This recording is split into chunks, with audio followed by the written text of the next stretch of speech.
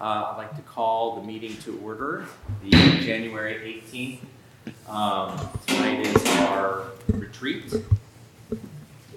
and I don't really know what our schedule is to be, so I'm going to hand it over to you, Allison. That Roll works. We do have a roll call. Scott Rooser. Here. Rodney Rutherford. Here. Katya Allen. Yes. Bria Heiser. Here. Aaron Jacobson. Here. Angela Rosman. Here. And Sandeep Singhal. Here. All right. So tonight, like we talked about last week, just keeping it casual. People can continue to snack as we chat. We have a couple items to go over. There's also cake back there if anyone wants to take another run through the line. So we'll keep it casual. Restrooms upstairs and downstairs if you need it. But the first item, wanted to bring back the planning work program to you all. So we talked about this in quite a bit of detail in December. And so I took your feedback and turned that into a draft. Wanted to get any questions answered that you have about what you see in front of you. Also, any changes that the Planning Commission might want to see in the planning work program. If Planning Commission feels ready tonight, we can go ahead and kind of accept this as your recommendation to City Council.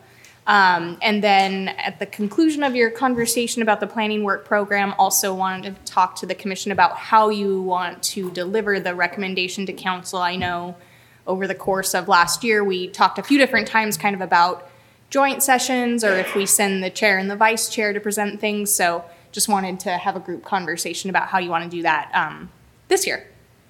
So with that, I'll hand it over to your chair, Iser, for questions, comments, thoughts on the draft work program. So any commissioners have questions on it? Are we ready to specifically speak about these or? No, this draft program for the year ahead.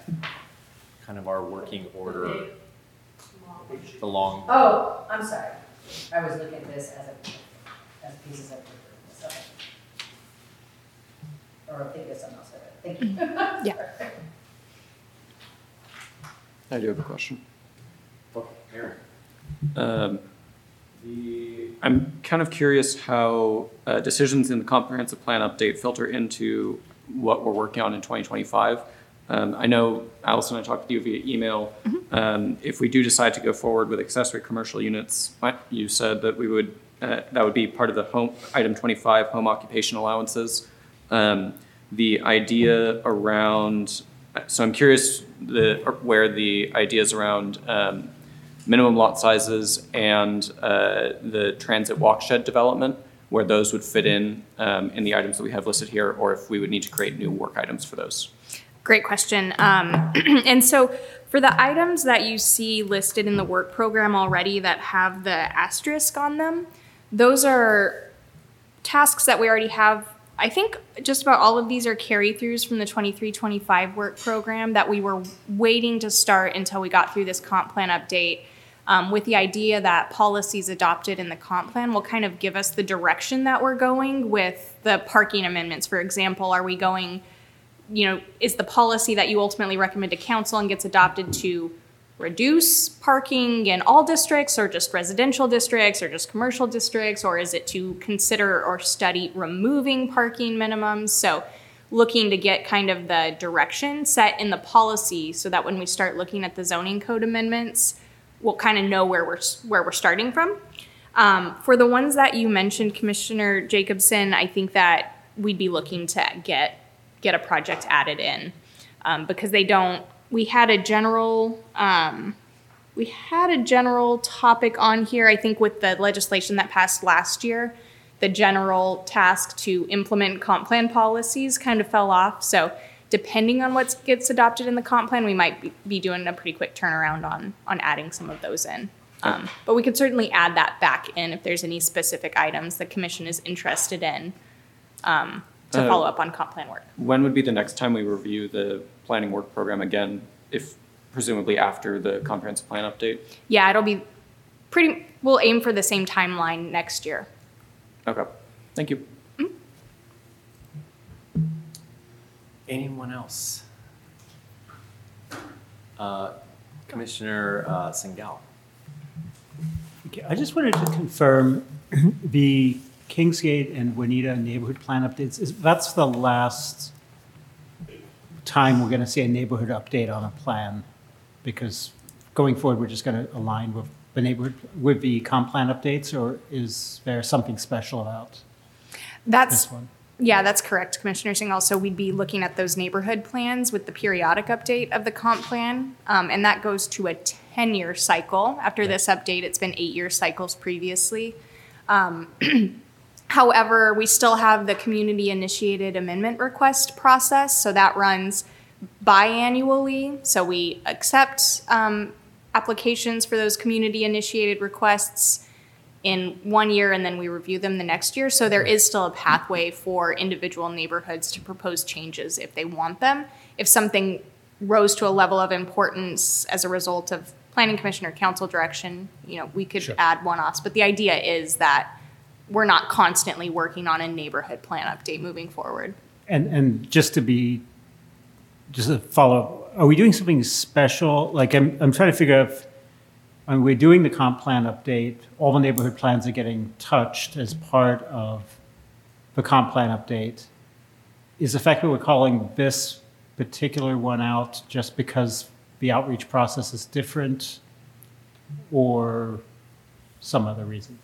Yeah, so these are the two neighborhoods that haven't had, I guess, what I'd call like a contemporary update. So when North Juanita and Kingsgate were annexed into the city in 2011, they got, we carried over a lot of King County stuff, but they didn't really get the in-depth neighborhood engagement like we have done for all of the other ones. So these are the only two that haven't been kind of had a modern update.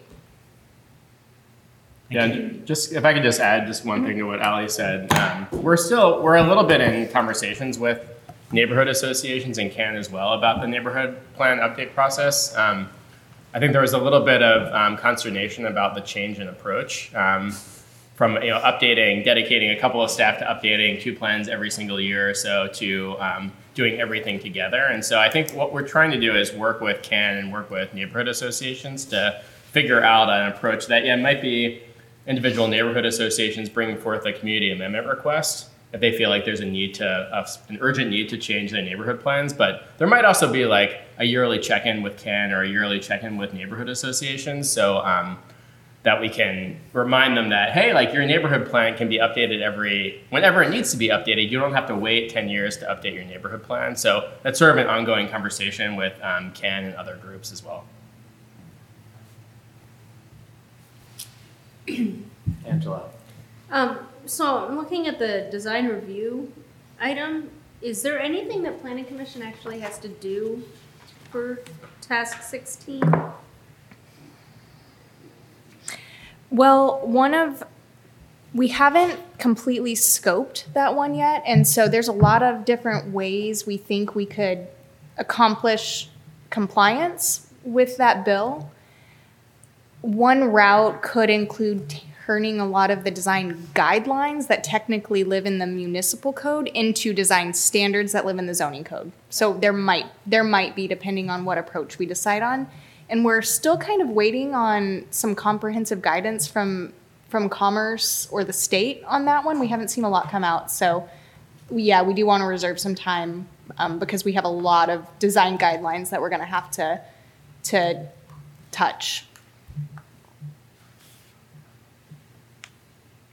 I have a quick question. On 9 and 10, the Houghton Village and the Park and Ride. So has the city kind of generated ideas of what they want to see? Because it seems like it's so vague right now. And especially with the parks not going through, have they generated some ideas of, and is that one of the reasons why it's to be determined that? Yeah, so I can start, and I think Adam might have a little more detail than me because council talked about the Park and Ride site on Tuesday at their meeting. For Houghton Village, the neighborhood plan policies already on the books kind of encourage, active commercial uses, neighborhood-oriented retail. Council also has an expressed interest in affordable housing there or community services. So some type of mixed use that perhaps combined, community-based organizations with affordable housing or workforce housing opportunities. The city over the past year has done some outreach to neighboring property owners and also kind of just businesses in the area. So we've talked to Northwest University, for example, because it's close nearby, to see if there might be any kind of complementary uses or opportunities to partner. And the council did in December authorize staff to go ahead and do a development plan for the site, what was formerly known as a master plan for the site. So that's what's going on with Houghton Village, trying to accomplish some of the neighborhood goals for, something that's activated and has community space, but also provides some housing per council's direction. On the Park and Ride site, council just discussed on Tuesday different ideas to activate that site in the short term. And then in the long term, we did, as we discussed with you last year, we did change the land use designation to that transit-oriented development, which is pretty open. It could be a lot of different things when we get to zoning. So I think it's still a little open-ended. And I'll kick it to Adam if there's any details from maybe a little bit about council's conversation on Tuesday. Sure, yeah. So before you start, yeah, can I ask sure. us one Sure. clarifying question? Mm-hmm. So when we say Houghton Village, does that include the entire area or just the area that the city currently owns? Oh, great question. And so Houghton Village is the site proper that the city owns, so the property that included the former PCC.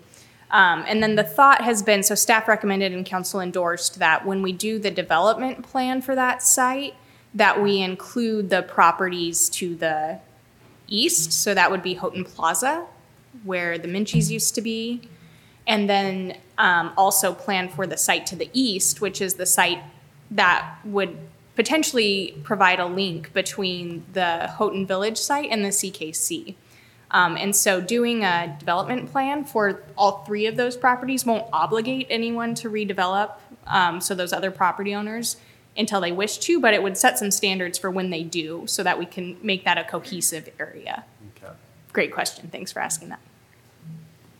Yeah, if you guys are interested in what council is considering right now for Houghton Park and Ride, for Houghton Park and Ride, lots of ideas were presented on Tuesday night, but they range from food trucks to pop-up pickleball courts to a bike pump park, like a little mountain bike park that could be installed temporarily.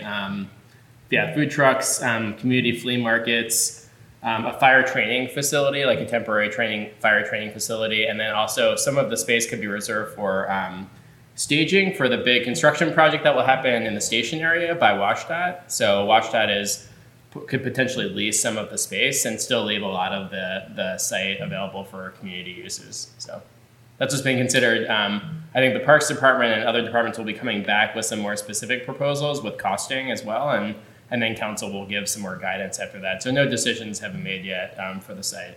But there's definitely an eagerness to do something that activates this like really big, well-located site. So, Commissioner Singal. Just from a meeting cadence, if you just following up on the Houghton Village site, just if we're going to be looking at a development plan that spans that broad an area, historically that has been a super sensitive area that's involved a ton of community input and public hearings and just a lot of public comment. So as we're planning that, we should anticipate a fair amount of meeting time to be devoted to it. Mm-hmm.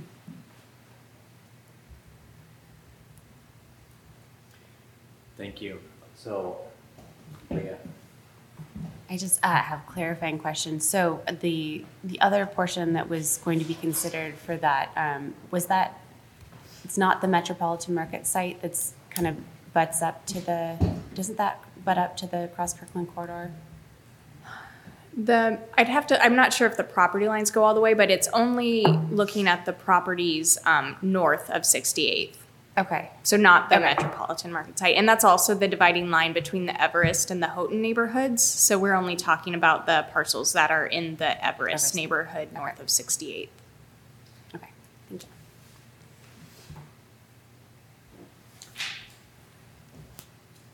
Commissioner Allen.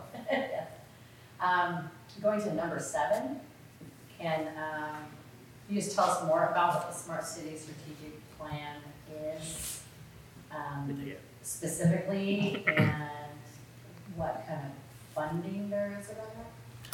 Yes, thanks. One of the really cool resources that we got in our department over the last couple of years is a new resiliency and technology officer who was formerly in the IT department, actually.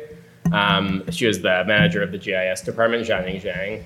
And she was transferred to our department to really help us think about using data effectively to make good policy decisions, and then to also focus on making the city more resilient using technology. And so one of the first things that we did, that Jianing did, was work on a smart city master plan. We hired a consulting firm to help us out with that. We had a big multi-department group of folks who helped craft it. And it's really about a plan for using technology effectively in the city to make curriculum more livable and sustainable and resilient. And it acknowledges that like we already use technology a lot in the city, right? From like drones to doing digital inspections, which happened during the COVID era, to body-worn cameras in the police department and lots of other things as well.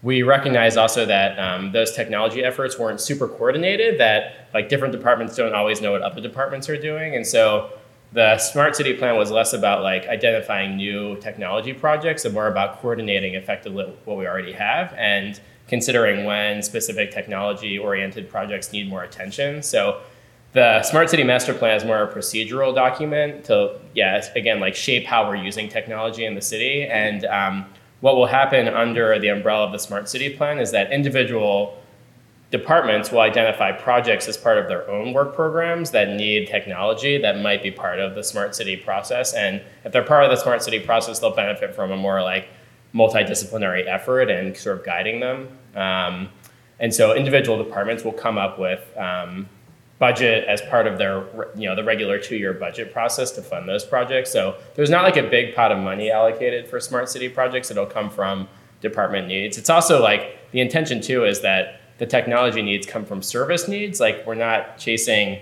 a brand new technology just because it exists. We're trying to solve a problem, and that's sort of laid out in the Smart City Plan too. Okay. Okay, I have one last question. I don't see any in 2024 community-initiated amendments. Have we not have? Am I missing it, or did we not have anybody apply? So the community-initiated amendment requests, we are accepting applications again this year. They're due by December. This year, we're continuing to review the community-initiated amendment requests that you all completed the threshold review for last year, and we're doing those under the broad umbrella of the comp plan update. So for the submitted community-initiated amendment request, that's the Parmac site and the Alavi CAR, which is like a pretty minor use change on Market Street. And then the other 2 that we're studying are being studied under the umbrella of the Juanita neighborhood plan update, and you're going to hear a lot more about those next week when we give you your briefing on that one. So that's the Michaels site and the Goodwill site. Yeah. Commissioner Rutherford. Thanks. We've been getting a lot of comments about a lot of interest in the updating of the missing middle ADU. And I know that a lot of us here are interested in that as well. And then I see there's some interest, both in the plan of like home occupation allowances, which also affect how, what's allowed to be done in our lower density zones. And we've been talking about maybe some interest in other areas such as neighborhood-oriented commercial, simplifying overall some of the as part of the comprehensive plan, proposed policies, simplifying some of the, the broad variety of zone types in the lower density zone. And so I see there's like a whole theme here. And on one hand, it feels like it should be somewhat coordinated. On the other hand, I wouldn't want to see like everything get bogged down as one giant project. So are there possibilities for approaching something like that in a more incremental, iterative approach, where we can do, identify what are the highest priority things? Obviously the state compliance things we do first, and then as we're working through that, we might come up with ideas that we want to address later, but not try to like force those to be incorporated in that. Maybe that is, we put that on the back burner, but it's, maybe if there's one planner that's assigned to that and a, continuous sort of theme, you can define this is within the scope for what we're doing now, this is what we're going to do next, and then these other things are going to be done later. But I think that a lot of these are going to be conversations where there's going to be a lot of overlap, and there needs to be some level of coordination without bogging down the whole thing and enabling it to move with agility and incrementally. Is that something that, do you see a way for that to maybe work or help things flow better? Yeah, I think it's a great note, and I definitely think we can be responsive to that. The advantage of how the planning and building department is operated is that, Adam and I are seeing everything that's kind of getting worked on the work program. So in terms of coordination and kind of knowing what every hand is doing, I think we've got a pretty good handle on that.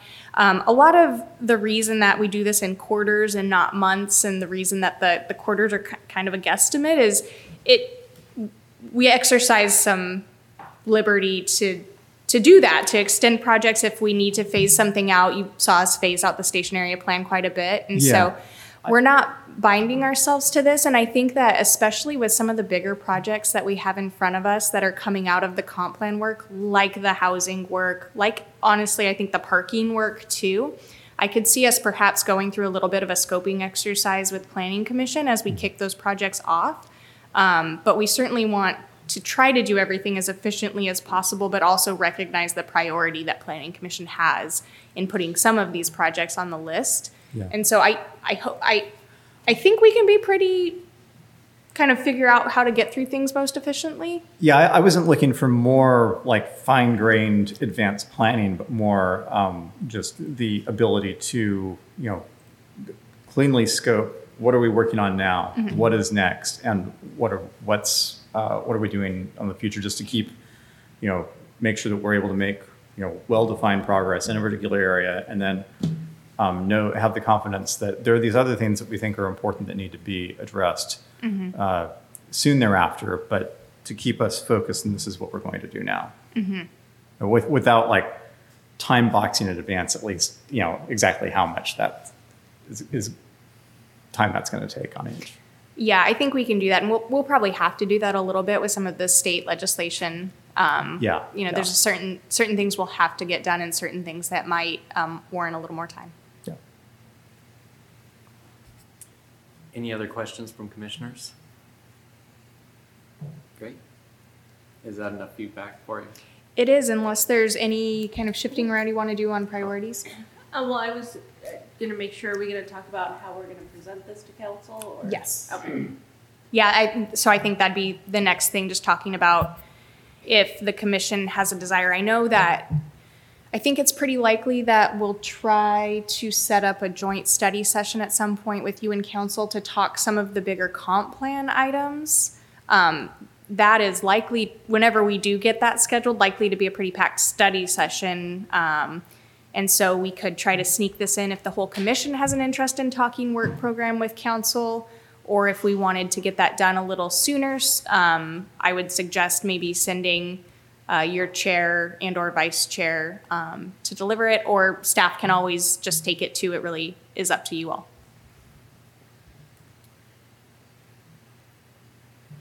Commissioner Allen. I'd like to suggest that our chair and vice chair represent the team, take this to You know what, I'm fine with that. I did like the way we did it for when we had the last features of the station area where we had a joint study session, because everybody on the commission had a chance to say something if they wanted. So if everyone's comfortable with us presenting, I think that's great. But if anyone wants to speak up, I think a study session's great too. So either way. I think there'll be lots of opportunities for study sessions as well with the comp plan. So, and obviously, like a lot of the concepts in the planning work program will get expressed in the comp plan as well. So I do think there'll be lots of opportunities there can be lots of opportunities for you guys to talk with the city council and exchange ideas and so forth. So it's not like it's planning work program, joint study session or nothing. There'll be other opportunities. Okay, perfect. Yeah. Commissioner Rosman. So also, I guess I do really like joint sessions when they make sense, but looking at the like planning work program, we're kind of locked into our list, right? So it feels like, I don't know how much conversation there is, because when we finalized this, how much selling we have to do. Because like there are just a lot of things that like we have to do and we don't have a choice. So I don't know if it really gets us anywhere to have a joint session on this specifically. Great. So all in favor? Aye. Aye. Great. All right, so what we'll do is I'll coordinate with Chair Reiser and Vice Chair Rutherford to get this finalized into its final draft format, get a staff memo written, and then we'll coordinate and find a date we can get it to council. Perfect. Thank you. All right, and the next item, does anyone need a cake break? Okay. So this next item is one that I've been previewing with you all. I think your last few meetings just have a real interest in having a conversation with Planning Commission about how we can best support you with all this comprehensive plan work. I think it was kind of nice that you had your first sort of proper policy briefing on the land use element last week, so you kind of see what information we provided, how that conversation went. So we're looking for feedback so we can kind of templatize that process moving forward so that you're getting information in a similar format for all of the elements upcoming. The presentations will kind of follow a similar format, but want to know what worked well and what didn't work well. And so I did provide kind of 6 prompting questions for you all. If you want to walk through those together, we'll be taking notes. Would love to walk away from tonight with feedback that I can kind of turn into a best practices list for our staff team. But yeah, just want to make sure you all feel really well supported with all the work that you have to do over the course of this year, because it is a lot. Sorry, not sure, right? So you want to go question by question, or if people just want to use these as prompts? Okay. So yeah, for the first one, I think we just want to know, is there other background information that you feel like you're missing? Do you have the background information you need and you're ready to jump into the elements at this point? I would say, go ahead, Aaron. I don't know if the commission has discussed this since I'm so new, but I know that I've talked with you about the distinction between planning for an amount of growth and allowing for capacity.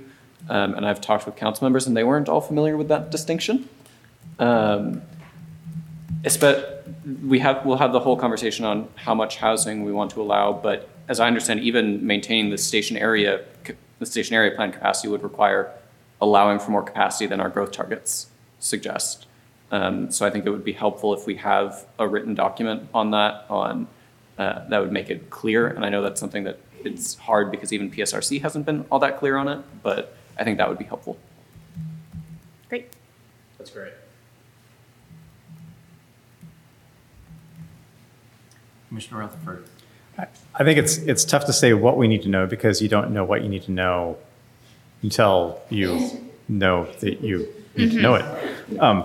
But yeah, I would favor, I would encourage you to share resources with us that we can study outside of meetings. I know there's a lot of, the Municipal Resources Center, that they have a lot of great resources there. And, there's, of course, a lot of things in motion now. So things that have changed, things that we might think are the way things work. And, since, this isn't our day job, keeping up with all those changes is, challenging for you and that much more challenging for us. So but please, share resources. But the more that we can do without bogging down our meetings, asynchronously, is great.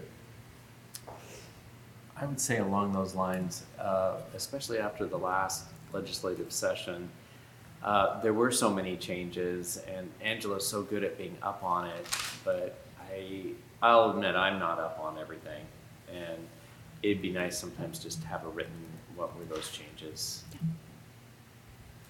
Are you interested, Therese, are you interested in tracking bills as they're moving through the legislature right now, or are you interested in what gets adopted? I would say not ultimately? every bill, because if they're not going to make it through, it's not as pertinent to us, but if it's very likely that it is going that direction.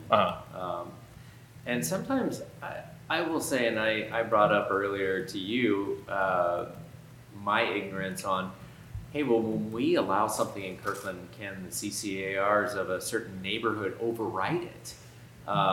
Because when we were up at the Kingsgate, someone was going off on, ADUs, and and I said, well, I believe they're allowed anywhere in Kirkland, and half the neighborhood was like, not in my neighborhood, and I had to shut up because I was like, well, I don't really know what your neighborhood rules are, so it would be, some of that is nice to know. Okay, where do the CCRs overrule what Kirkland has allowed us to?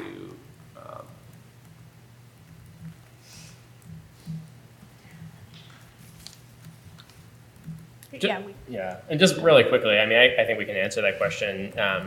We don't care at all about CCNRs or private covenants when we receive permits for things. So we never ever check with an HOA or CCNRs whether an ADU is allowed. We simply issue the permit, and then if the person who gets the permit is in an HOA that doesn't allow ADUs and they go ahead and build their ADU, then it becomes a civil matter with the HOA. So we simply just stay out of that business completely, but it's a serious interest in the city that CCNRs not preclude all the planning work that is being recommended by the Planning Commission and adopted by the City Council. So one of our state legislative priorities is looking into that and seeing if there are ways to resolve that. But generally speaking, the legislature has stayed away from meddling with private agreements because they don't feel like they can legally annul existing agreements unless they're contrary to like the state constitution, for instance. Are there very many? It'd be kind of neat to know if there's a map where we can look at, okay, where are there neighborhoods that have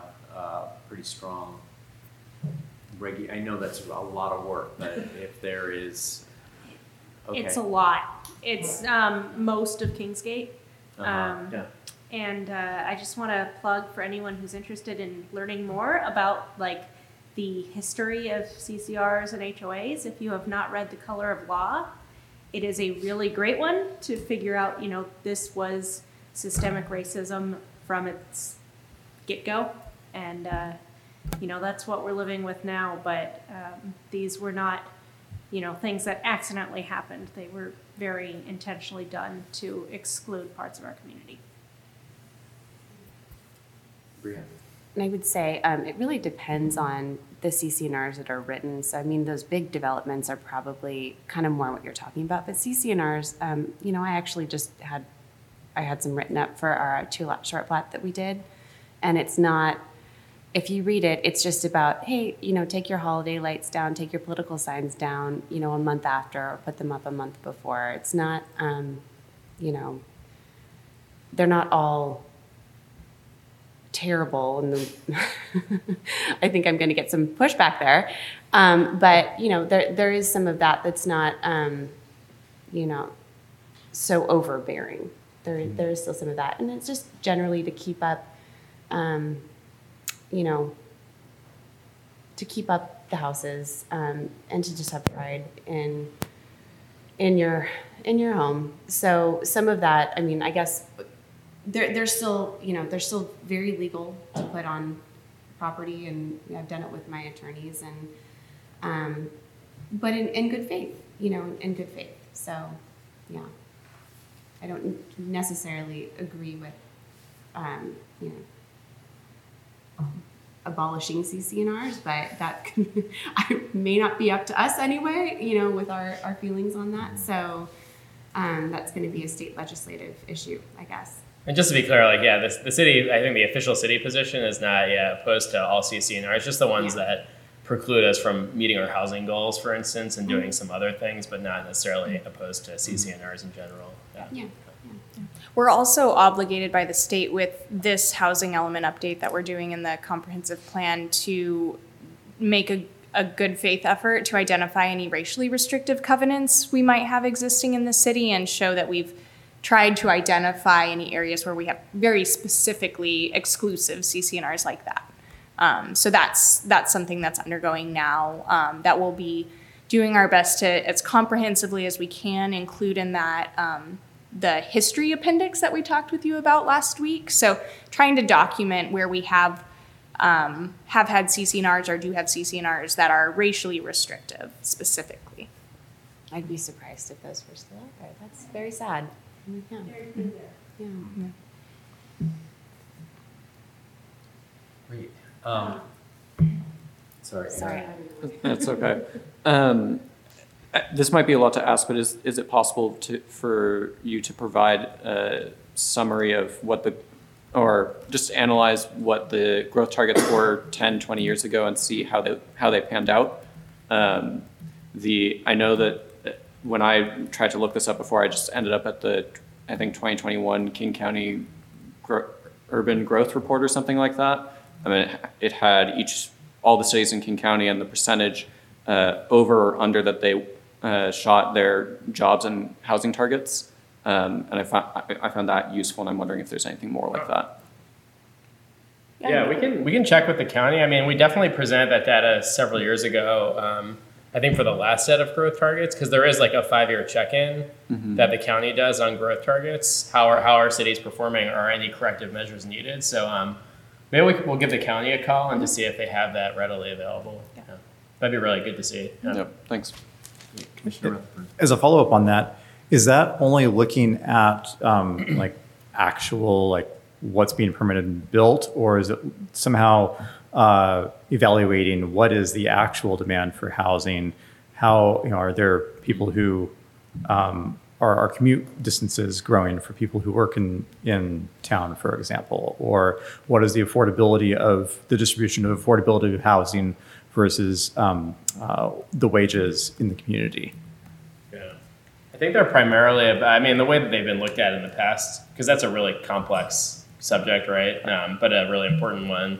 But I think, the focus in the past has been, how much growth has a community experienced in relation to the targets, as opposed to are the targets right? And then when the targets are crafted, right, and Aaron knows a lot about this as well, but like there's just a lot of debate on what's the right amount of growth that individual communities should be absorbing. And it becomes a little bit of a political endeavor, right? There's a little bit of push and pull between communities that want more growth and communities that don't want more growth. But ultimately, it's based on projections that are determined by PSRC for the region that then get allocated to counties. So it's theoretically a scientific endeavor at the beginning that projects how much growth is likely to happen. But it's right, it's an art, not a science, and there's definitely a margin of error, and we'll see how it plays out in the future. But it's definitely not a perfect process, I think. And the county has issued a housing needs assessment that has a lot of really interesting information in it that we can send out to you all if you haven't seen it yet. And then we'll also be completing a housing needs assessment for Kirkland. It's a little hard to get super specific and know, but it does put some numbers and some visuals to, the different income brackets of households that already live in Kirkland, and starts to kind of help us define our problem statement. I think we're all probably well aware of generally what our problem statement is on housing, but that'll provide us with a little bit more detail. So we're working on that right now, kind of as a companion piece to the community profile that's almost finished. So more to come on that. Mr. Jacobson. Not really related to the Growth Management Act, but I know we're doing the capacity analysis. Would it be possible to, and I think we already have the no action capacity analysis done. Would it be possible to get the parcel by parcel capacity numbers? How much each parcel is contributing to capacity? I think that would be really helpful to know, especially when potentially using the capacity for jobs as a measurement for the demand for housing in that area.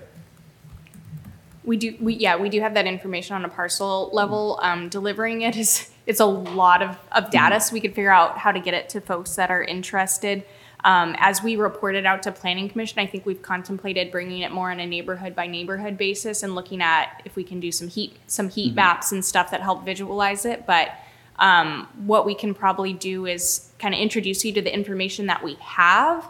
And then if the commission is interested in us following up with some analysis, we'll have the ability to do that. And then, if any individual is interested in more specific information, we can talk about how to make that available. Okay, thanks. Yeah.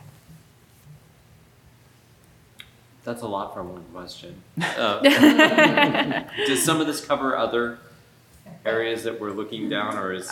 Chair Reiser, not really. Okay. But I think some of the other questions will overlap with each other. Commissioner Sandeep?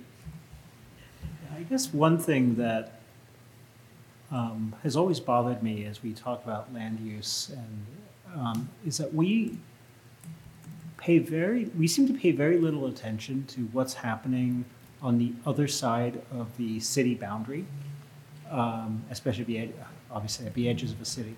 And so I wonder as we look at overall zoning, whether we can get more visibility into what neighboring cities are actually also anticipating or planning as they're going through similar processes. Yeah, I think we can work on that. That sounds like a good research project for one of our planners that's looking for some long range experience. So yeah, I think we could get that. Sandeep, are you talking mostly about what cities around us are doing with their comp plans, or are you more talking about individual development projects that are being proposed? Actually, now that you've opened Pandora's box, I'd love to say, I'd say all of the above, but more specifically, we look at zoning and land use up to the line. In particular, what I'm curious about is what is the next city doing with their comp plan on the other side of the line? Uh-huh. And are we going to end up with are we creating a continuity that makes sense, or are we actually planning in different directions? I see. Okay. But the other thing you mentioned would also be good. Okay. Commissioner Allen. To follow up, I can understand, for example, at Bridle Trails, you have directly across the street is Redmond, but clearly that's kind of a singular neighborhood type use area, so it certainly does make sense to know very literally what's going on across the street. But in a more macro way, too, per Adam's question, there's a lot of these, us talking about parking and affordable housing and Mississippi Middle, these aren't unique to Kirkland, obviously. So, just in an effort to know what our neighbors are doing. And maybe, they might be steps ahead of us. They might have more research than us or just different perspectives. That's why, there's more than one person on the planning commission, right?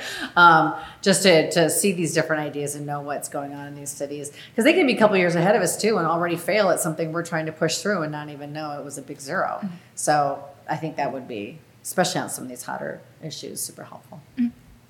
Yeah, we could work on compiling some of that information. We have been checking in. In fact, Scott Gooder had a meeting this afternoon with some of the other similarly sized cities in the area to compare notes on housing. So I think we could probably compile some of that information and bring it to you. Yeah, and a lot of that does happen at the staff level. We're not great probably at bringing those ideas to you, but we work on a lot of interjurisdictional staff committees as well, including one that's under the umbrella of the county, where we meet every month and cities will talk about what they're doing. And so we hear a lot about, what other cities are doing. And that helps us make sure that we're, in line with other cities in a lot of cases. And it also exposes us to ideas that other cities are thinking about that we should be thinking about as well. So, but you're right, it's a really great point, and that we can do better at sort of bringing some of those ideas and concepts to you guys. So.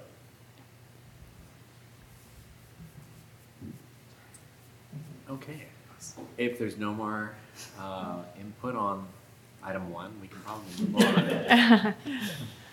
on. All right, so next question. I know we've talked a little bit to you about kind of the level of detail we're talking about when we're talking about comprehensive plan goals and policies versus zoning code development standards, and we'll try to continue to provide guidance on that as we bring it to you for each individual element, but just wondering if there's any additional guidance that you feel like you need on that, or if there's any way that we can bring you that information, or any kind of distinction we could make that would be helpful as you move through your conversations.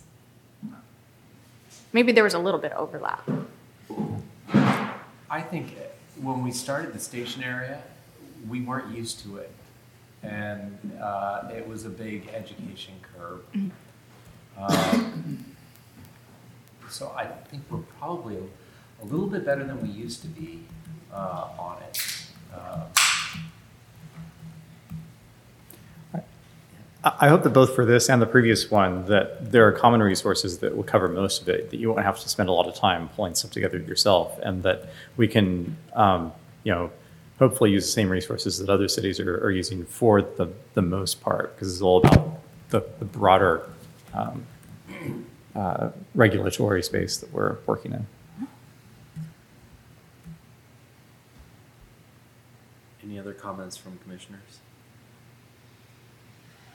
Commissioner Allen. I think you kind of went over this at the last meeting, because I think I had a question about this. So I think you did a great job last time. And so anybody who was there and listened to it should have a good answer.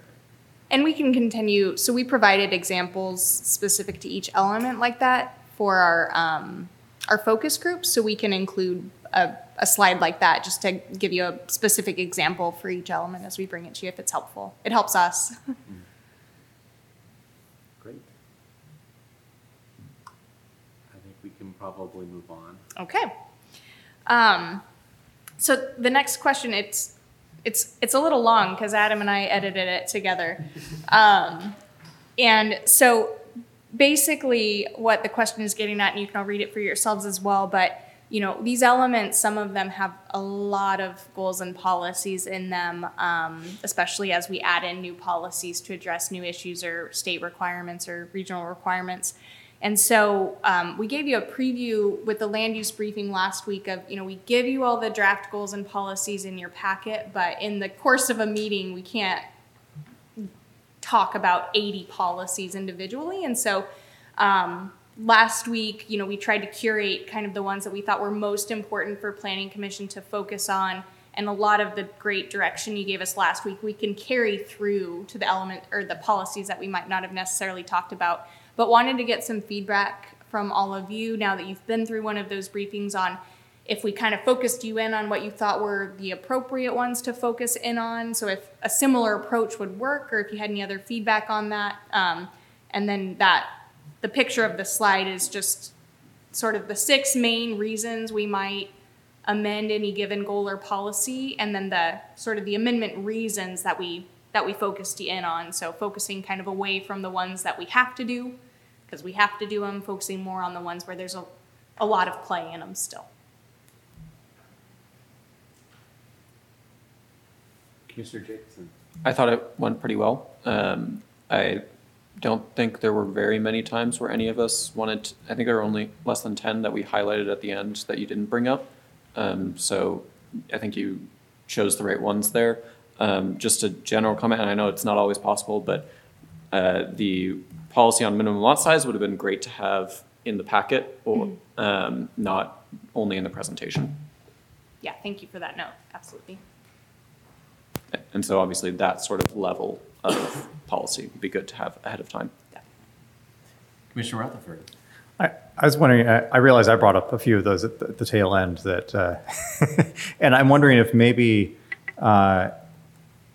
we should be more proactive about identifying and raising areas where we think there might be some need to address, or at least get some clarification in advance. I know there's a lot of places where it was well annotated about like this is required because, and then I stumbled into one that wasn't annotated like that and was an excellent clarification of the growth boundary.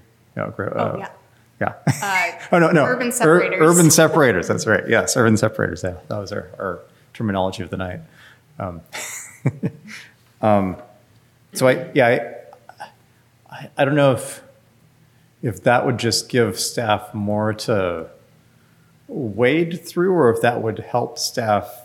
If we had the view of the list, like this is coming up, and not when the packet is produced, but even before the packet is produced, this is what's in the works, and then we can maybe give some early feedback on these are some things that maybe we'd like to take a closer look at or poke at. Or Yeah, I think that's definitely helpful. I know one of the things that Chair Reiser and I talked about around last week's meeting was that we're going to try the best we can to sort of highlight if you're getting a big matrix full of tens of policies, that we kind of highlight ahead of time so you have in your packet which ones we're planning on bringing up for discussion. And we always welcome any questions you have before the meeting, or if we give you those, if you see that matrix and you want to make sure we discuss any policies, giving us a heads up on that so we can get it in the deck and be ready is super helpful. So that's always welcome. And then we're gonna try to at least give you a little bit more of a heads up on which ones we're gonna plan to talk about too. Thanks. I also brought up to Allison that what I find is helpful is when we get questions before the packet instead of like at the end, because then we're reading the questions and thinking about it as we read the packet. So that's always helpful because it kind of gives us a note of what the city and planners are asking us to narrow in on.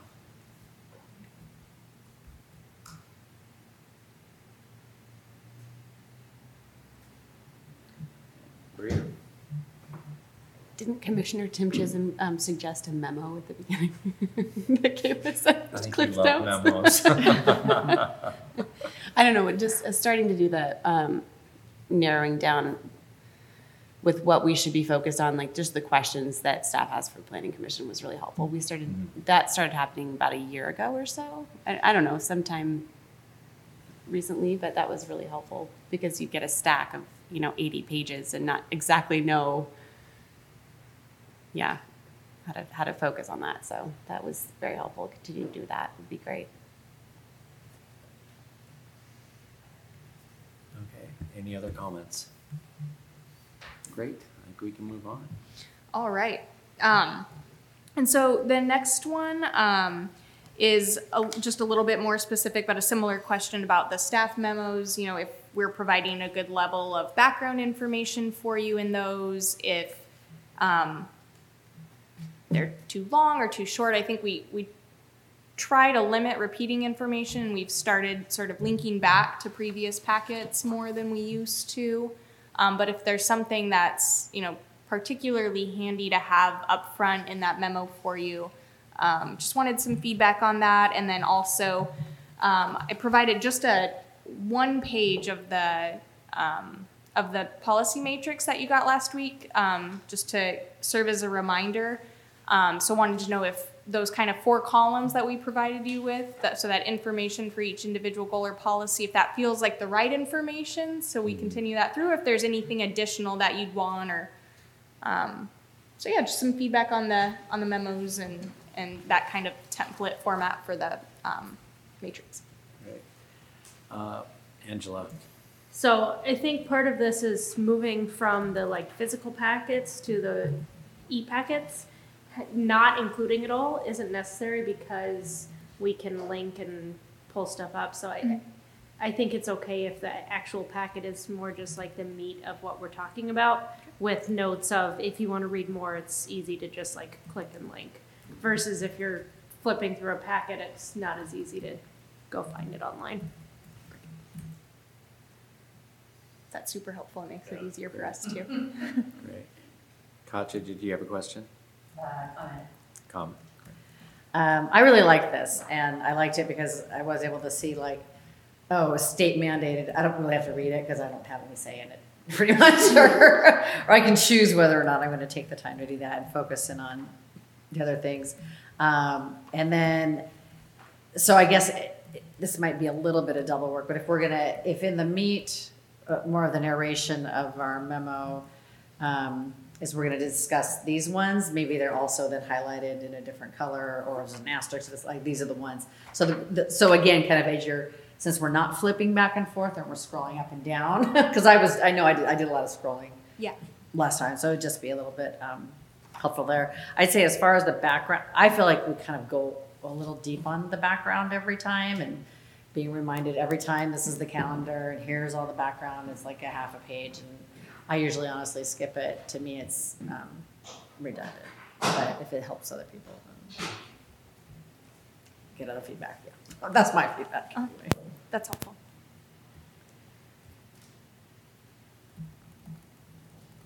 I have a minor, Go ahead. minor thing. When you give us a big table like this, can you give it? I would appreciate it if we had the original spreadsheet, because I often just make notes on spreadsheets myself. And so like I went and found a website that converts PDFs to spreadsheets just to do it for this. So having the original spreadsheet would make it a lot easier for me to navigate it. Yeah. Okay. Yeah, we can start doing that.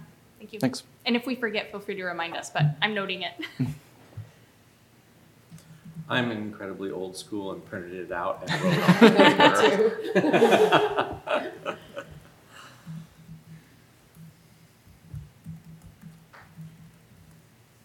I would say, the comment I would have, I think for our meeting's sake, sometimes it's great to hear the history in the first meeting, but if we have 3 meetings on the same topic, I don't think we have to go back over the history. Okay. And similar in the packet, I think, when we, and I just to reiterate what others have said, the more that there is like copied over from previous ones, the less I'm sure about like what are the things that have changed, what are the things that I need to know that are different this time than previous times, and just referencing like we talked about this at the last one, or a few months ago, and then we can refer back to that, and then also refer back to our notes from from those prior meetings as well. So Great. Yeah, and you might still see, and this just might be my personal preference, you might still see a little bit of information repeat up front, and we've done that a little bit for the benefit of community members that might be joining us new, but as we get more comfortable with linking to previous ones, we can definitely look for opportunities to link more, repeat less, and you might just still see like a little intro paragraph or something, but we can definitely move more in that direction, I think. yeah, I think our staff will be happy to hear your notes on that one. Or make that easier to scan or like identify. Oh yeah, like when we last saw our heroes, they were looking over this block of text. Yeah, we can do that. And I think, so we don't offend community members, I think we're welcome to say at any meeting, at our last meeting, we went over the history of.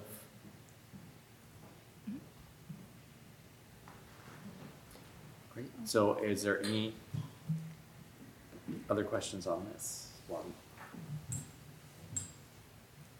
Great. Oh. I was going to make a suggestion just to bridge the gap between our flawless memories and the community. Simply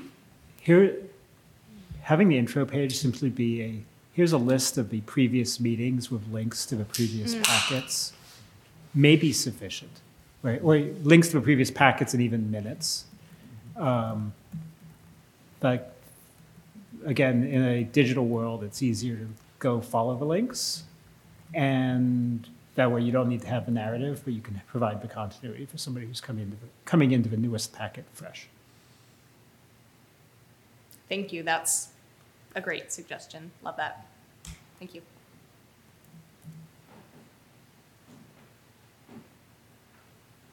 Okay, I think we can move on to the next one. All right. So this is a fun one because we're talking about schedules. So I think we started talking a little bit when we were working through the station area plan about some of the meetings that we had that started going pretty long, and at some point I think we got some feedback from what felt like at least a majority of the commission to try to limit our meetings to 2 to 3 hours to make sure you all had the bandwidth to kind of make some of those big decisions you were making. And so since then we've tried to sort of put items or curate the meeting schedule to keep the meetings a little bit shorter, a couple hours, maybe a little bit longer. Recognizing that we do have a lot of work to get through in this next year, wanted to talk to you all about your preferences around, if approximately 2-hour meetings a month isn't enough to get through some of these policy reviews. If we do need to find extra time, what would the commission's preference be? I think we could accommodate at least a couple different things. We could, try to give you a heads up when we think this is going to be a long meeting. It might be a 7 to 10 or a little bit later meeting. We could look at starting our meetings earlier, which we've talked about a couple different times. We could do some special meetings, which we had to do for the station area a couple times. So just looking to kind of have the commission discuss preferences around that. So if we do need to exercise finding some time, we know kind of what way will work best for the group we have here right now. Yeah, I would throw in just one more thing too, which I don't think we explicitly mentioned, but there's also, again, this doesn't necessarily work perfect for everybody, but there's also the possibility of doing daytime meetings as well. Like the city council has retreats sometimes that start at 9 o'clock in the morning or 10 o'clock in the morning and then go until 2:30. So I know that's not always perfect for the public, but people have really flexible schedules these days. And for some people, probably doing meetings in the day might be better than the evening. So I just want to throw that out there as well. That is a possibility too that we could explore if you guys feel like that's better for you and or the public. We're not putting weekend meetings on the table. Just wanted to make that one clear. Angela. I guess before we talk about a possible daytime, is anyone not able to do that? Because there's no point in talking about it if... I would greatly dislike it, but Okay. I can probably make it work with enough heads up. I'm going to ask a question. Would it be a once in a lifetime thing? Or is it something that we would do it fairly regularly? I think we're asking, it's up to you, right? I just wanted to throw that out there as an option. We don't really talk about daytime meetings all that much, but I just wanted to throw it out there. It is a real option. And again, it's not no preference on the staff side. If it doesn't work for folks, let's not do it. No. I'm going to say it should be something we don't take off the table, but since it is during work hours, that it probably is easier not to. But the reason I asked if it was something that we really needed to get a meeting in and daytime would be appropriate, I couldn't say let's not do it. I don't mind, additional evenings in the month, personally, and I could make a daytime work, but probably not, oh yeah, we have 3 this month. That would be tough. So Angela. I guess continuing. Are there any of these where I'm also thinking about flexibility and stuff? Is there a way to do a virtual only if it was an extra hour or 2 that we needed? I don't know if that is as much or more work on staff's end, but sometimes if it would just be an hour or something to squeeze it out of a different day, maybe as another idea. Otherwise, I think I would rather start early and keep them, if we're coming in physically to City Hall, I'd rather keep that to the number we have and just make them earlier and or later.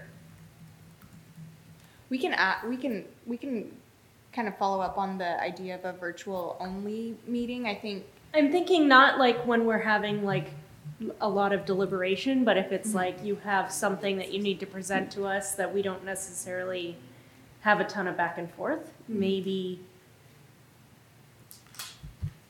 maybe that works. I would also probably say something that we're not expecting a lot of public comment on.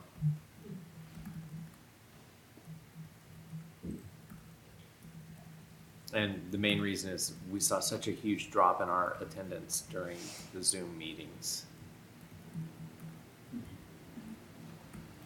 Commissioner Allen. I probably also have a preference for just either sticking it out till past 10 or coming in and starting at 5 or 6 even or something if we have a longer agenda. But I would also, to people who are parents, I would give them the preference for it because I don't have that as a thing. Earlier. Or if your kids are asleep or if it, yeah. I'm like, But I do think it's helpful to know in advance because I can't, sometimes I look at the agenda and I think, oh, we're going to be out of there in an hour and a half. And I'm so wrong. I don't know if that's just me, but if you guys have an idea that something's going to be long, plan for a long one. You guys will probably be there till 10. It is good to know in advance. I can take a nap or drink more caffeine or drink less or make sure we get a bathroom break maybe. But the heads up I think would certainly be nice. And for me personally, again, just meeting at 6 early, it's probably the easiest thing to do versus another day or trying to set up just something altogether different. Rodney, did you have a comment? Yeah, I'm personally pretty flexible to whenever, but building on the concept of the virtual meeting, I wonder if there'd be interest or if it would be helpful to have even like if you had like a presentation as a virtual meeting earlier in the week before we all come together, so we can like have a chance to like receive all the information, ask any questions, and then we all land in the chambers and we're all like we've had time to like go and learn more about it independently, and we can just hit the floor running when we get in. But I don't know how that would work for others. There's a possibility if we ever wanted to dig into that more, just in terms of like the lift, that we could like record a presentation and send it, put it on the Planning Commission website so it's available to you and the public at the same time. And it wouldn't be a formal meeting that we need to complete notice for because there wouldn't be a discussion or questions. So we could look at that if we knew we had like a lot of information to get to you. We can keep that, kind of in the hopper as an idea. I like that. Commissioner Allen. I think it's a great idea, and I think like with a stationary plan, we were taken in small groups. That was it. That was physical, in person. But to keep it under the amount of people we needed, but also to be able to have some kind of intensive time for Q&A too with staff. So I like the idea of the video, or I know it'd be more staff intensive to do small meetings and stuff in advance. But if it were again, like a particularly heavy lift that does require that extra kind of understanding and such, then video or whatever sounds great. Great. Okay, so I think I'm hearing some consensus. Just want to run this by you all on. Generally, if we think it's going to be a big meeting or we need to add, a third kind of business item or something, looking at starting earlier, going a little later, giving you notice. Obviously, if it's going to start at a different time, we'll give you advance notice or giving you a heads up that, hey, this might be kind of long one. I'm not hearing, at this point, I don't think daytime meetings would be kind of in our top list. maybe special meetings on different days, but I'm not hearing that as a strong preference. If there's ever a big presentation we need to get in front of you that's going to eat up a lot of meeting time, potentially seeing if it might be something we can record and send out in advance. And I think I appreciate, Commissioner Allen, you bringing up the idea of those small group briefings again, because there might be some topics where we just need a little bit more prep time with y'all. So does that seem like a fair representation of? Yeah. Okay, great. So last one, this is just the catch-all question. Any burning questions or comments that we can talk about tonight to help us help you? Angela? I don't know if this is exactly a burning question, but back to the surveys that we get from our community, I don't know how we crack the nut of getting feedback from different people, but even with like a slight shift in who we're seeing responding to the surveys, overwhelmingly it's the same group of people. And Kirkland's 100,000 people, and not all 100,000 look like the people responding to surveys. So I think it would be nice if there's some way that we can get a more like holistic look of what Kirklanders think.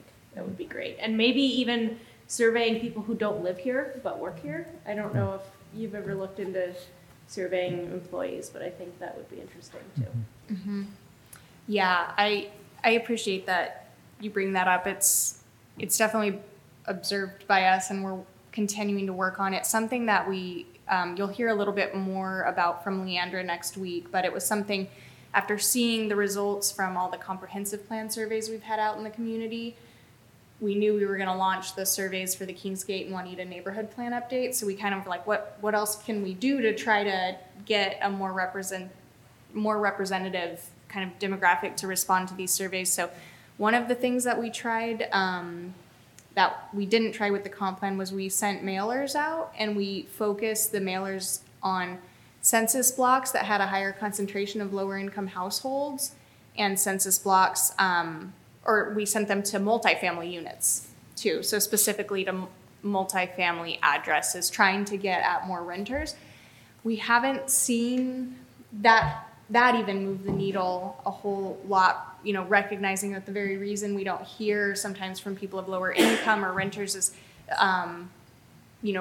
for the very reason we don't hear from them is because they might not have the bandwidth to participate in a survey like that. And so, I think we'll keep trying different things, and what I want our team to do is keep reporting out to the Planning Commission and to Council at least who we're hearing from very clearly, so that we're being transparent about who we are hearing from and who we're not hearing from.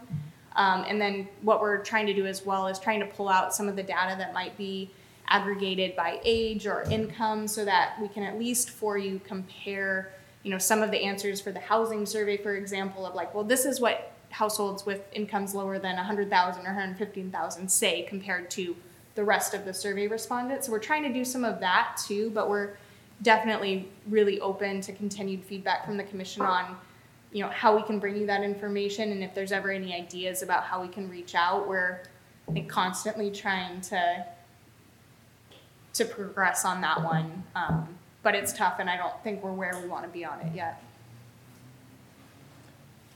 Commissioner Allen? I think that brings up a good point, that oftentimes when we're looking at something, we see, 70% of the survey members make over 150,000 or something. But, it is interesting that if, let's say, 20 whole people making 50,000 and less, but if they're all saying the same thing, that's really good to know. So even if the aggregate number or the percentage number that they represent in the survey, but if it's certainly interesting to hear, especially when there's some consensus there. Mm-hmm. I'm going to say this is probably along the same lines, but not quite as much. I would like to see some of the education after we do come up with policies and plans that, the same people are educated of what the decision was. And I think it's pretty evident in the pushback we get on, ADUs, and when, more than one house can be put on a lot, and people are surprised, and it's I don't know. It seems like we need to do a better job of educating the public of what the decisions were and what reasoning is behind it. Now, it's not just everyone thinks it's profit, and it's not profit. It's there's mandates. There's our growing population. It's just changes in our community.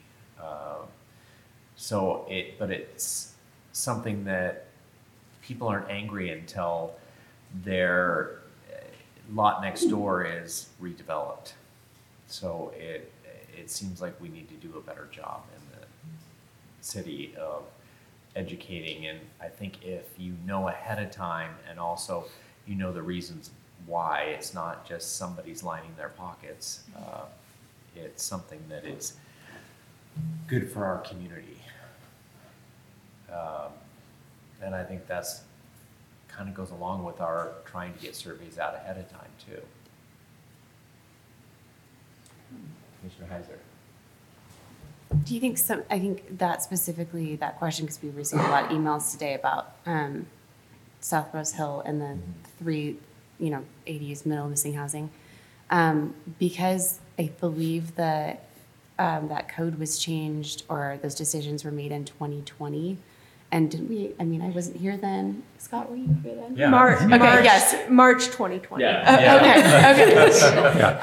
Okay. So I didn't know, maybe there's going to be a time period where people weren't as engaged because no one was engaged with, that sort of thing. That's not what was on people's mind. So it was prior to COVID though that the discussion started, because it was one of the first things when I came on the commission, and it was open. It was, and we went and toured. We had a ton of people come Mm-hmm. to meetings. Most of the people that actually came though were fairly educated on ADUs, and it was people who were very in favor. It was not, we had very little pushback. Yeah.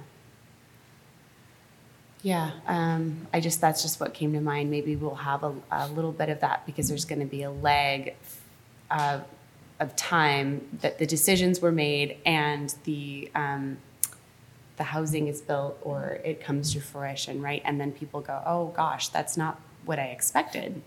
And do we look back at that? Are we going to be doing for that? I think there might have been some talk about, just general talk about how that's impacting. It was going to be sometime this summer. Is that going to be somewhere in our... Stop me if I'm not answering the question that you asked, but so we came and gave you kind of a status update on missing middle implementation. Yeah.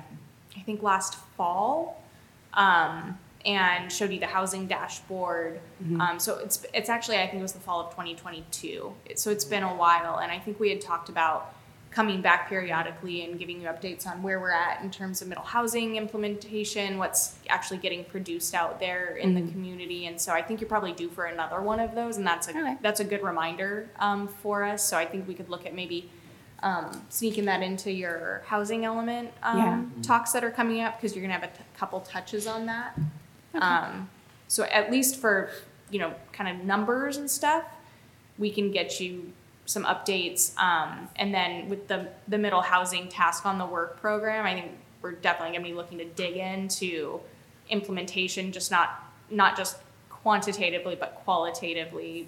How's it going? What are the issues? Things like that. So, and that's coming in.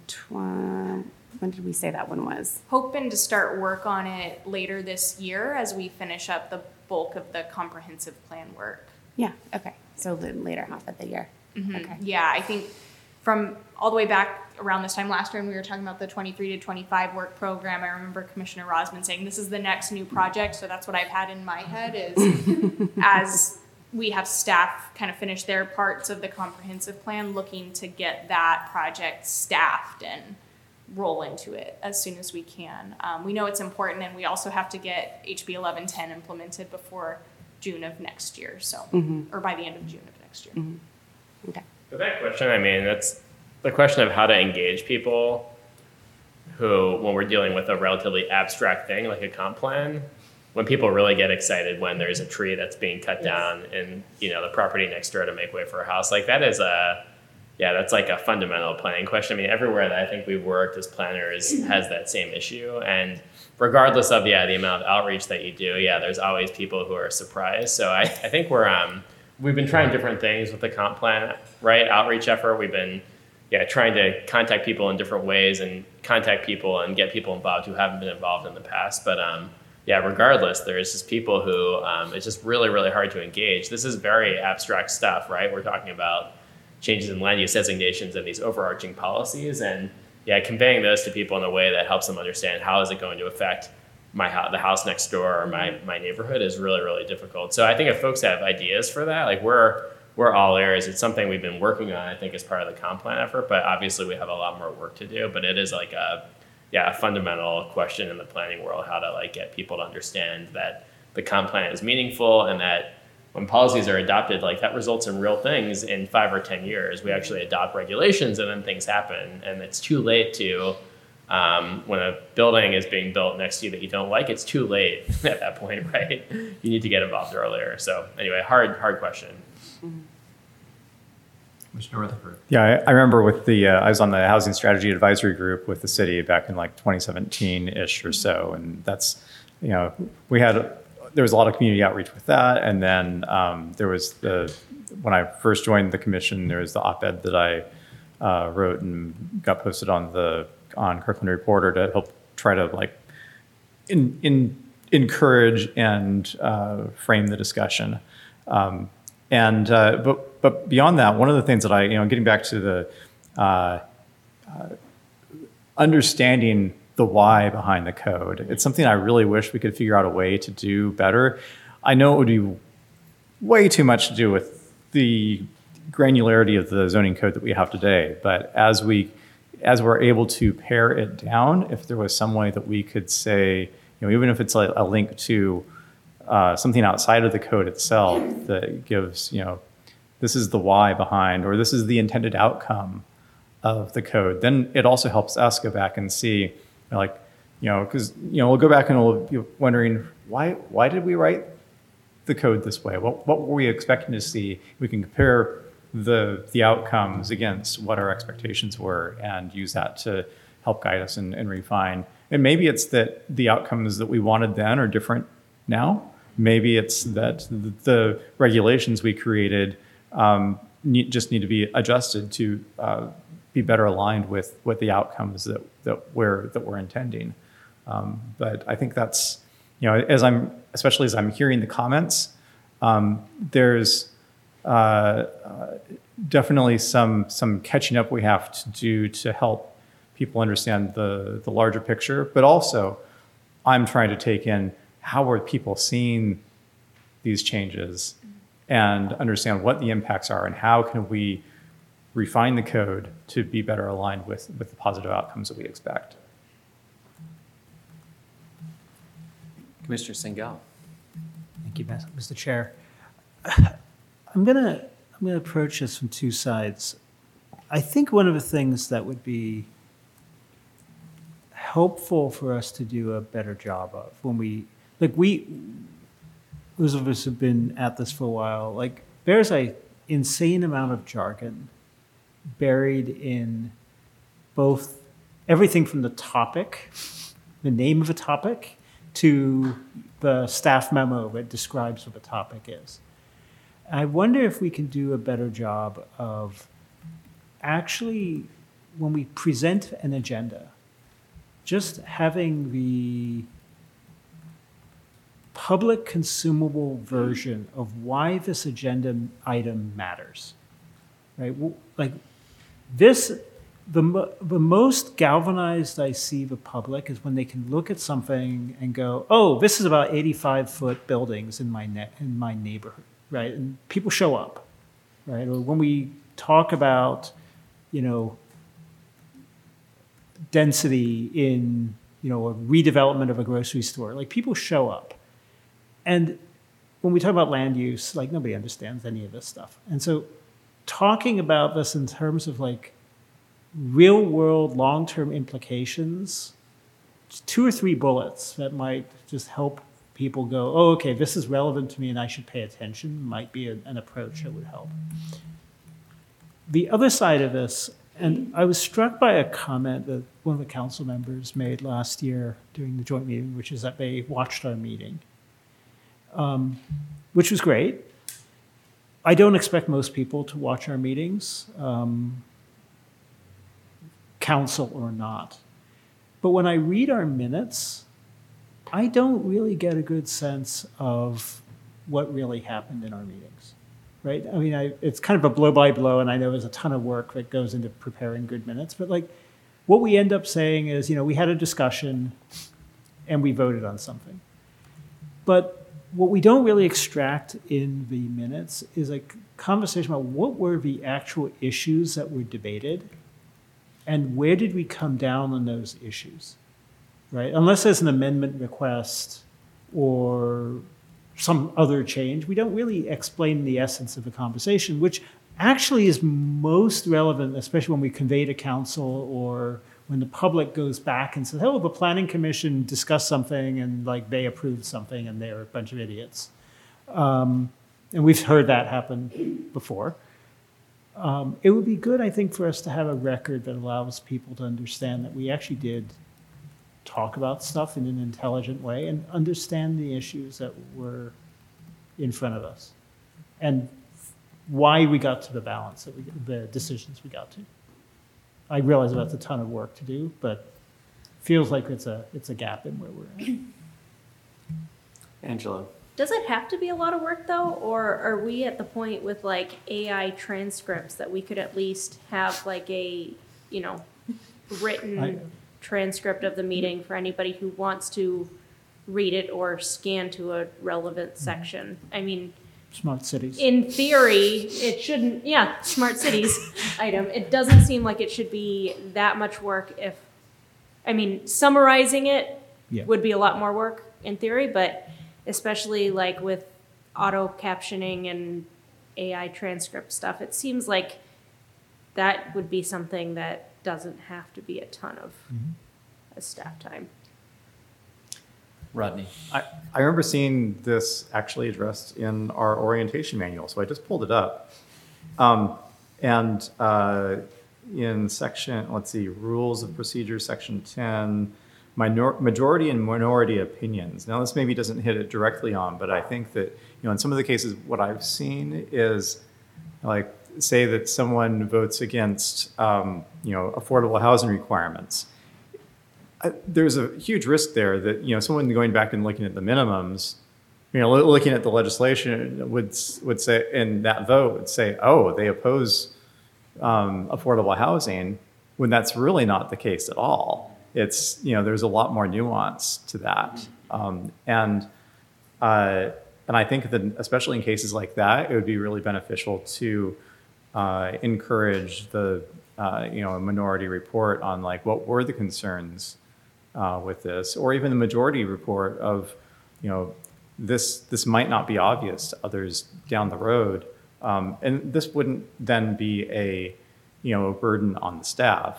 It would be, let's, appoint someone on the commission to write up, what were the big points behind the discussion, and then that could be maybe reviewed at a subsequent meeting. I'm not sure. I've never actually seen how this plays out in reality. But maybe that's something that we could tap into.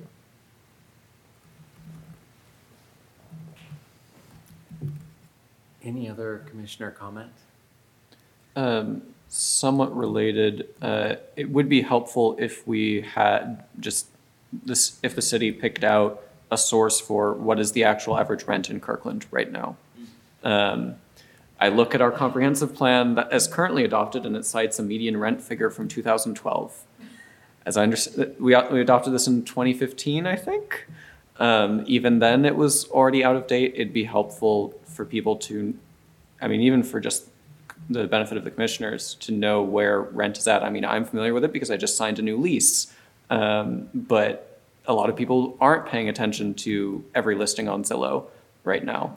And obviously there's no perfect data source, but just picking one and accepting the flaws and saying this doesn't represent everything, but this is a good snapshot at the cost of housing in our city right now.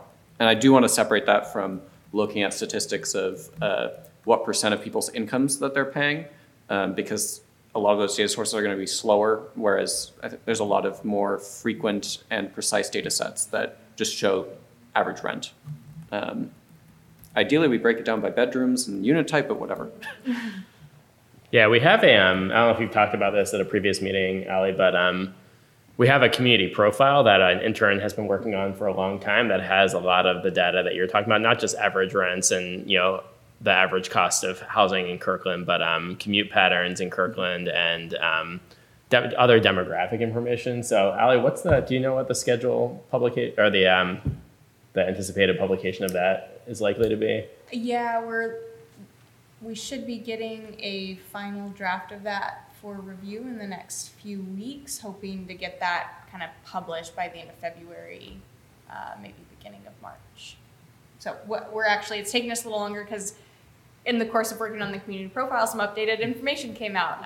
And so we're going back and revising certain sections to at least publish the most recent data we had for the population demographics. Yeah, and we're trying to make it accessible as well. We've been talking a lot about how to get people engaged in the facts and the nuances of our decision-making process. And the intent behind the community profile is to make it really engaging to the public. So it's it's not very text focused, it's very image and graphic focused. So I think you guys will like it when you see it, but it's very data rich, and hopefully it'll give us all sort of like a foundation for making policy decisions in the comp plan when we get to that point. So Will that be broken down at a neighborhood level, or are these statistics all citywide?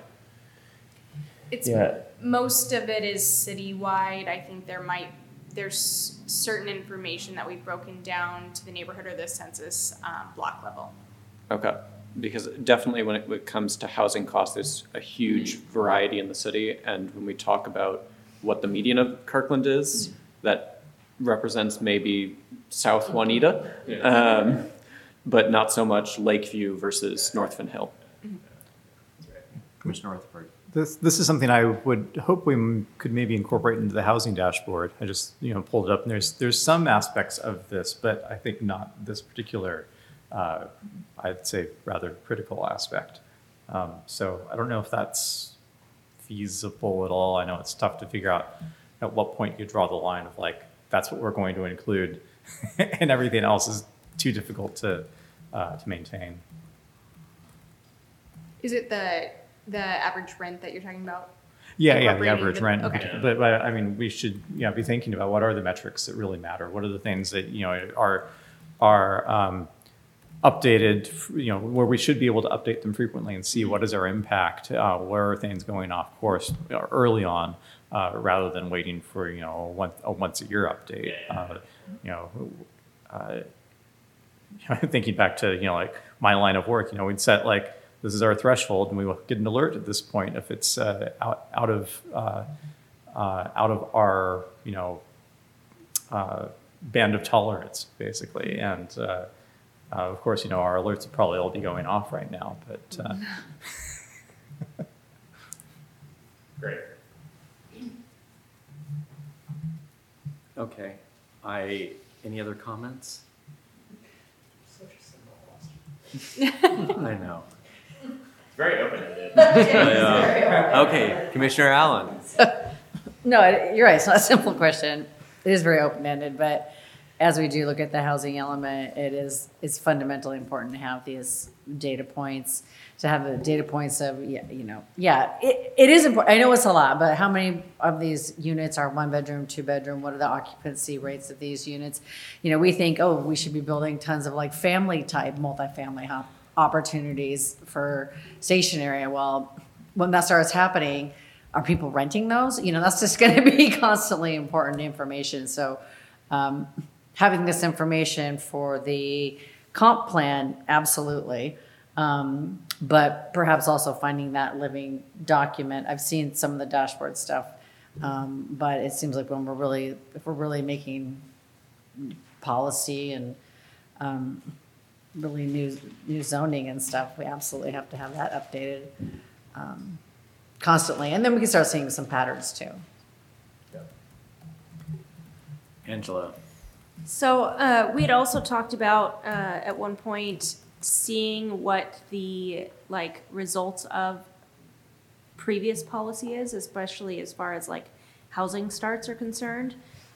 When we talk the housing section of the comp plan, can we get an update on what's actually happening? CBRE did a study in October of the number of housing starts that were supposed to start in the Seattle Metro in 2023, and 90% of those projects didn't start.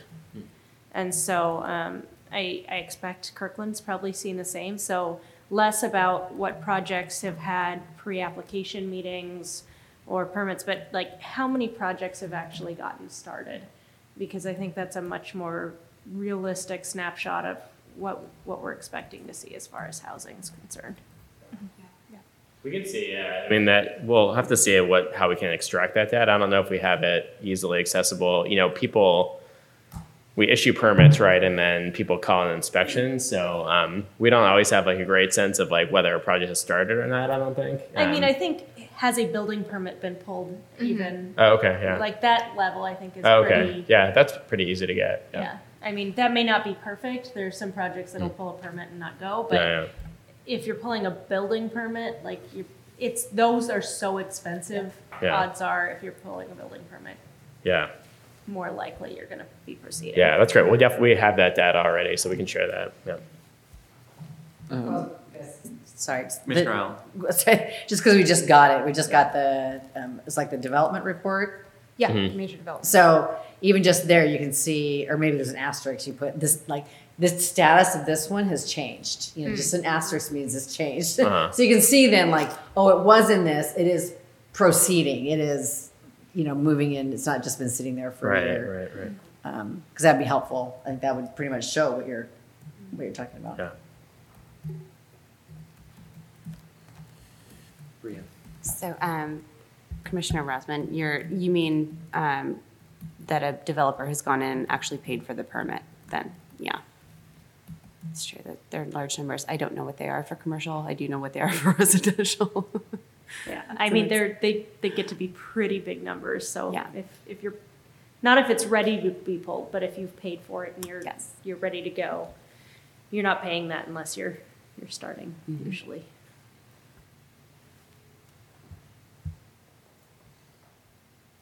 Okay, I think ready to move on. All right, that's all that staff had for you tonight. So Okay. when Chair Reiser, you are ready, I think you can adjourn the meeting unless there's any other topics your commissioners have. Well, there is cake. There is cake, but I don't think you have to do cake on the. Okay. I want to make sure. Does any commissioner have anything they want to add to this evening? Great. Then I will call this meeting adjourned. Thank you.